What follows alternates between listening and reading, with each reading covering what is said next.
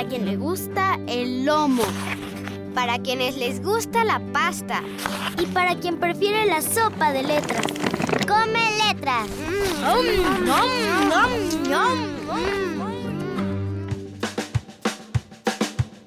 En colaboración con la editorial Sexto Piso. ¡Disfruta la lectura!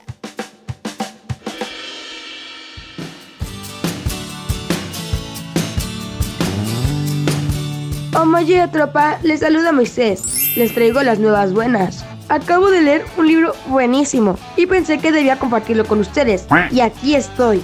Escrito por Peter Cooper y editado por Sexto Piso, les presento el libro titulado Ruinas.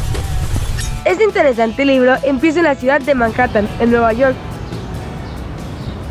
donde Samantha y George eligen la ciudad de Oaxaca, México, como el lugar perfecto para tomar un año sabático.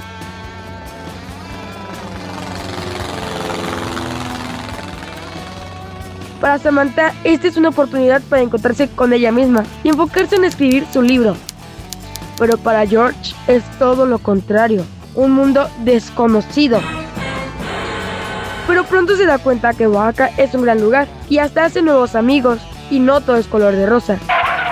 Tienen un gran inconveniente, la política. Y esto hace que varios sucesos cambien para siempre a George y a Samantha, e incluso a toda Oaxaca. En una trama alterna se muestra el viaje de una hermosa mariposa monarca y todas las adversidades que enfrenta para llegar hasta Oaxaca.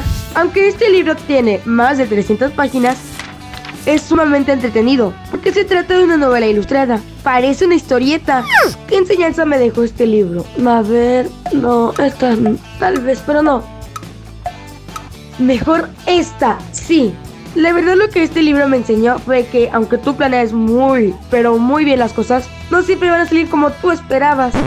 Ups, me faltó llegar al final. Es que me comían las ansias para contarles de este libro. Bueno, tropa, fue un gusto pasar un rato con ustedes, pero ahora debo retomar la lectura.